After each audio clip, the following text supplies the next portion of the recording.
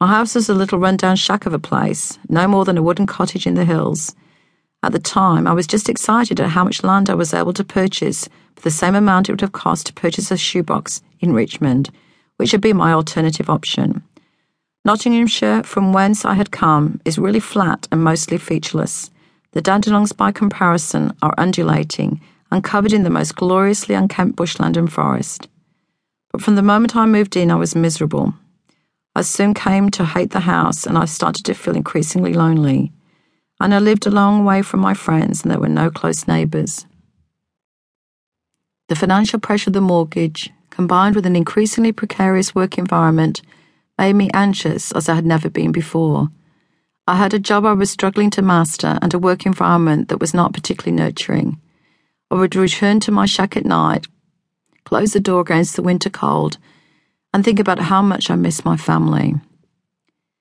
I became very distressed by the number of people being summarily dismissed at work and was convinced I was on the chopping block, so I worked even harder. Selling a service, as it turns out, is really difficult. Having to cold call companies that have no desire to speak to you can be soul-destroying. I was way outside my comfort zone. Sales, I have since come to understand, is not a great profession for someone who has issues with rejection. I nevertheless stuck it out at the recruitment company for almost 3 years. Those of us who survived, and I use that word deliberately, developed a kind of in-the-trenches mentality, but none of us left there without scars. I remember going to someone's leaving lunch and feeling so anxious I couldn't sit through the meal.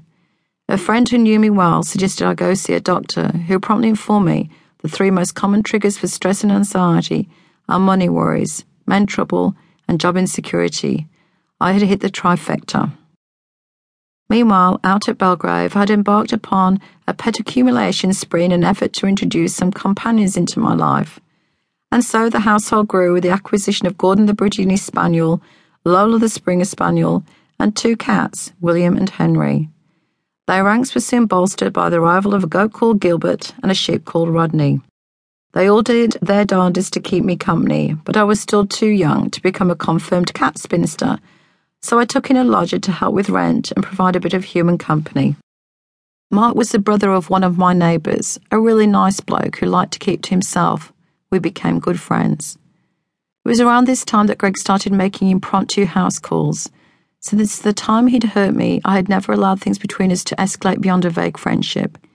He had gotten the sack months earlier because he was consistently missing sales targets, though if you asked him, he was the greatest salesman in the world and solely responsible for landing the biggest deal in the company.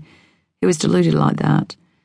The house calls started on weekends. He would appear unannounced and offer to help out in the yard, taking to the undergrowth with the whippersnipper, moving logs, you name it. I was wary but happy to see a familiar face.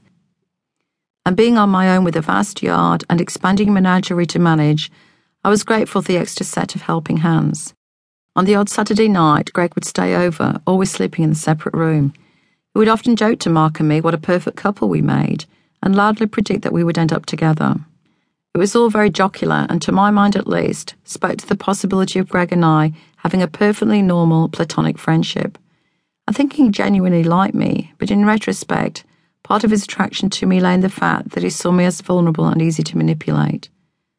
One evening I got a phone call from Greg saying he had to move out of his house and could he stay with me. I felt sorry for him and was so lonely I said yes. And so, for what would be the first of many times, Greg moved in. Greg had an arrogance about him that I found offensive. He took a keen interest in alternative medicine, and there are always pots of Chinese herbs bubbling away on the stove, stinking the house out. I started to notice the books he was reading, most of them about Eastern philosophy and religion. I'm not sure that he ever read a complete book. He would read a chapter here and a chapter there, and cherry-pick from each of them the bits he liked the sound of. That first time, he stayed at my place for about 10 months. As time went by, we found ourselves in a sort of relationship. He was quite removed and didn't have a lot of friends. He would have a job for a few weeks here and there, but they never lasted. He never seemed fazed when he lost a job and was always ready to blame the company or a colleague rather than admit any shortcomings of his own. Greg was always good at paying bills and made a financial contribution to the running of the household.